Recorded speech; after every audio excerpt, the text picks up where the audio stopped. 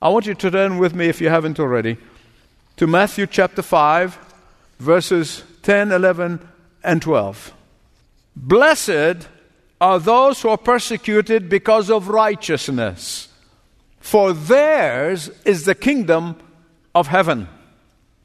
Blessed are you when people insult you. Some translations said revile you, persecute you, and falsely accuse you of all kinds of evil against you because of me. Underline that, because of me.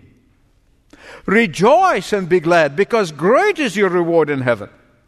For in the same way, they persecuted the prophets who came before you. This particular beatitude, this top of the top, has double portion of blessings associated with it. Double portion. This double portion of blessings are only given for a life that is motivated and propelled by righteous living. This double portion of blessing is only for those who seek a deeper walk with Christ. This double portion of blessings is only for those who have dispensed with low living, who have dispensed with shallow spiritual experiences, for those who have chosen the narrow way, not the broad highway. It is for those who seek the glory of Jesus above everything else in life. And that is why the Apostle Paul says in 2 Timothy chapter 3, verse 12, all, can you say all? All who desire to live godly in Christ Jesus will be persecuted. He didn't say, maybe, possibly, will be persecuted. I'm going to explain all this. Here's something I don't want you to forget. When you embrace righteousness and righteous living, you don't have to be confrontational. Why? Because righteousness itself is confrontational. Because righteousness, by its very nature, is in conflict with wickedness. Let me illustrate this. We have absolutely no records or any indication that Abel was trying to evangelize his wicked brother Cain. Look at the scripture, try to find. There is no inkling whatsoever that Abel was trying to Bible bash his disobedient brother Cain. But Abel's righteousness stood in such contrast to Cain's rebellion. Abel's righteousness was a rebuke to Cain's wickedness. Abel's righteousness was a sharp reproof to his brother's disobedience. And that is what he finally, in anger, he killed his brother. Hear me right, please. You don't have to go looking for persecution. Persecution will find you if you live righteously. And by the same token, there is an easy way to avoid persecution altogether. I'm going to give you both sides of, and it's your choice. There is an easy way. I know that experientially. There's an easy way to avoid persecution altogether. All you need to do is just go with the flow. All you need to do is just live and let live. And you'll avoid it altogether. All you need to do is mimic the world. Just repeat what they say. All you need to do is adopt the world's standards and live by them. All you need to do, never express discomfort toward the world's immorality. All you need to do, never stand for biblical marriage. Never stand for the right of the unborn. And you'll never be persecuted. Keep your mouth shut about Jesus, and you'll never experience persecution. Or keep your mouth shut and just nod in agreement with those who say, oh, what we need to live by our feelings. Just nod. You'll avoid persecution. Or even express discomfort when they mock and laugh our biblical standards. Now, beloved, The root meaning of the word righteousness, not the root meaning, not the meaning of the word, but the root meaning of the word is to divide. Is to divide. Be different. Be distinguished. Listen, the world system hates different. It just hates it. The world system loves conformity. And that is why they will call you names in order to shame you of your righteous living. Here's a fact. Jesus was persecuted because of his blazing righteousness. Jesus was persecuted because he did not fit into their mold. Jesus was persecuted because he would not conform to their image of him. Jesus was persecuted because he was not only the truth, the whole truth, but he spoke the truth, he lived the truth, and he was finally died for the truth. Listen to what he said in John 15:19. If you were of the world loves its own. But because you're not of the world, therefore the world hates you. So don't be surprised. The thing that blows my mind is to say, happy, blessed are the persecuted. Now, just before I go any further at this point, I want to make one statement. From my experience, there is a difference between persecuted for righteousness and being persecuted for being an objectionable jerk. You know, back in the 80s, I really had a rude awakening. It was the first time in my adult life I experienced this rude awakening about the question of tolerance. It's a beautiful word. I mean, I just love the word. It's fine. And the institution in which I was involved, I'm going to give you the bottom line, I'm not going to drag it. I found out that by tolerance they mean that those who are Bible-believing Christians just supposed to shut up. That's really what tolerance means. It means that Bible-believing Christians must accept the sin that they have accepted as the norm, and they must accept the heretical teaching that they're teaching. That's really what tolerance was. It means that Bible-believing Christians should be good boys and girls and keep their mouth shut. Even if you open your mouth politely, they will insult you. They will call you names. Now, by the way, the word insult here means to speak in such a way as to injure a person's feeling, in such a way that to hurt that person and hurt his pride or her pride. Why? Why do they do this? Why do they call us names? One main reason is to rouse anger in you. They really do. They want to make you angry. And if they make you angry, they've won. Because your anger makes the devil say, look what I've done. I made him mad. I made her mad. Back then, I can truly tell you, and I have witnesses for that every time I spoke the truth, I spoke with a smile.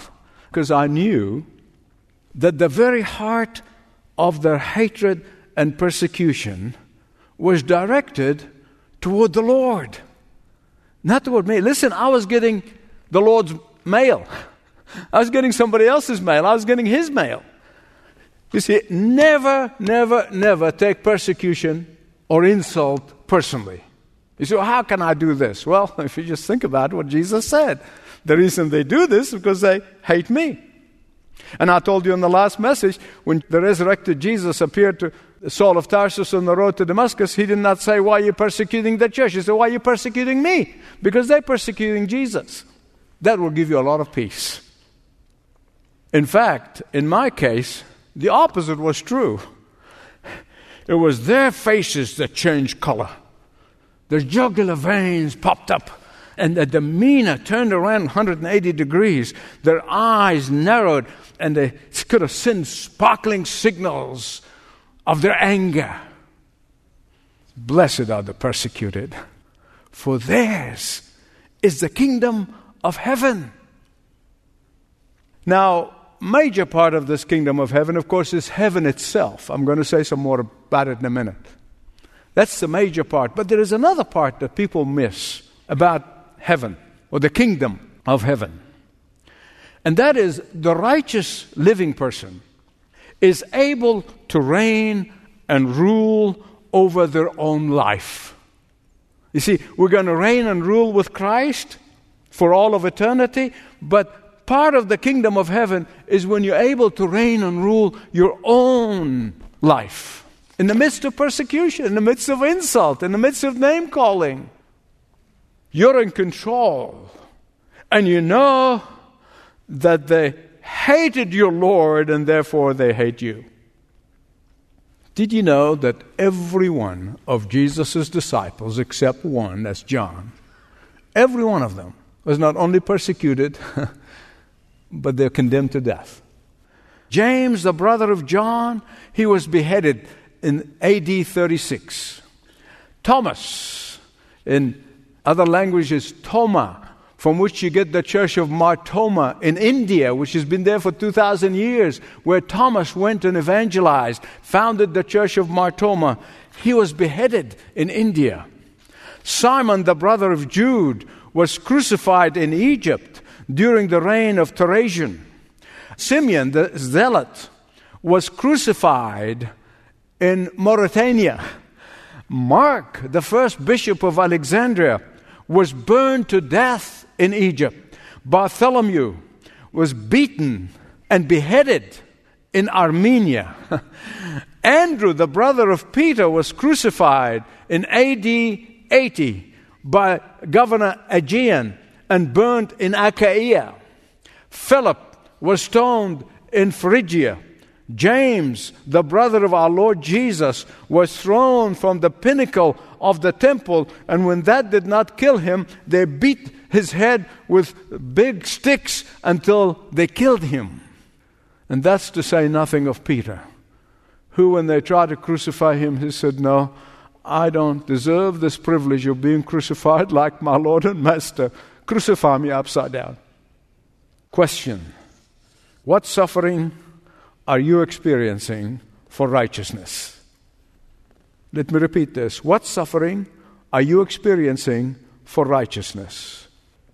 Every day at Leading the Way, every day, we are hearing of Christians being tortured and being deprived of food and sleep and ultimately beheaded. Simply because they would not deny their faith in their only Savior and Master, the Lord Jesus Christ. The second blessing of this double blessing that Jesus bestows upon those who suffer for the sake of righteousness is that they will inherit heaven. They will reign and rule with Christ. Blessed are you when they revile you or insult you, speak all sorts of evil and false accusations against you, for my name's sake. The Bible-believing Christians today are called all sorts of names. We, the most loving people, we're called all sorts of names. We're called bigots, we're called extremists, we're called Islamophobe, homophobe, intolerant, unloving. And when I say phobe, I said, let me tell you something. I've never been a phobe of anything. This is a partial list. Don't ever forget they did this to Jesus. They falsely accused him. In Matthew 11:19, they called Jesus. Now just think about this. Jesus, the pure, sinless Son of God. They called him a glutton and a drunkard. And oh yeah, he's a friend of those people, the tax collectors. If they falsely accuse the perfect Son of God, why are we surprised that they falsely accuse us? When you are slandered for your biblical conviction, Jesus is saying, count on me, look up to me, leave it with me, take time to pray for them. Pray for them. And if you have never done that, you need to do that. And this is how we're going to have victory. Peter, who learned from his master, the Lord Jesus Christ, in 1 Peter 4:13 all the way to 19, he tells us, far from defending yourself, consider yourself privileged when you suffer for righteousness. In other words, he's saying, when you are hated, when you are maligned, when you are afflicted, remember their animosity not toward you, but toward the Lord. Please don't ever forget this. Satan's number one enemy is Christ. Did you get that? Because he got his teeth knocked out on the cross, so he can't reach Christ. So what does he do? He takes it out on Christ's followers. He takes it on the faithful children of the living God. So he opposes them everywhere. Everywhere he can find an opportunity. In Matthew 5:12, the last verse in this passage that we're going through right now, the Lord says we should inwardly be glad when that happens. Now don't miss this. The phrase be exceedingly glad is not a recommendation. Oh, please be exceedingly glad. No. Actually, in the Greek, it's in the imperative mood. In other words, it's a loving command from the Lord Jesus. It's a loving command. Be exceedingly glad. You and I know that the world can take a lot of things from us. They can even take our possessions. But the one thing they cannot take from us is the joy of the Lord. Jesus tells us that there are two reasons for rejoicing and being glad when you're persecuted for righteousness. First, because your reward is great. Oh, it will be a great reward. It's a great reward in two ways, by the way. It's far greater the reward than those who just sat in the pews of salvation all of their life. They sat on their blessed assurance, did nothing for God, sacrificed nothing, gave nothing, done nothing. But it's also going to be far greater than anything that you have sacrificed or lost in this life. There is no comparison. 1 in a million, 1 in a trillion in terms of comparison. The reward also is going to go on forever and ever and ever and ever, and not just for a few years. You know, this life is going to end for all of us. And that's why Jesus told us again and again and again and again, do not store up treasures for yourselves here on earth where you're going to leave it anyway, but send it on ahead where it will be waiting for you on the other side and will last for all of eternity. Send it on where you will be spending eternity. Don't accumulate here on earth where your descendants probably going to blow it away anyway. Send it on where the dividends is incalculable. Question: should the believer be looking for his reward? Should the believer be faithful in serving and doing and giving so that they receive the reward? Is it wrong to be expecting your reward in heaven? And read my lips, absolutely not. Jesus did. In fact, Hebrews 12:2 says, because of the joy set before him, what is that? The resurrection and the ascension and the glorification. Because of the joy set before him, he endured the cross, despising shame. Hear me right. It's neither selfish nor unspiritual to look forward to your reward, to work for that reward. The Apostle Paul said, I've fought the good fight of faith. I have finished the race. Now I'm looking forward to my crown of righteousness. And by the way, it's not only me, everyone who loves his appearing. The second reason for rejoicing when you suffer for righteousness is because you're in good company. You're in good company. How do you like when somebody call you a prophet? And when you suffer for righteousness, you're just like the old prophets of old, the great men and women of the past.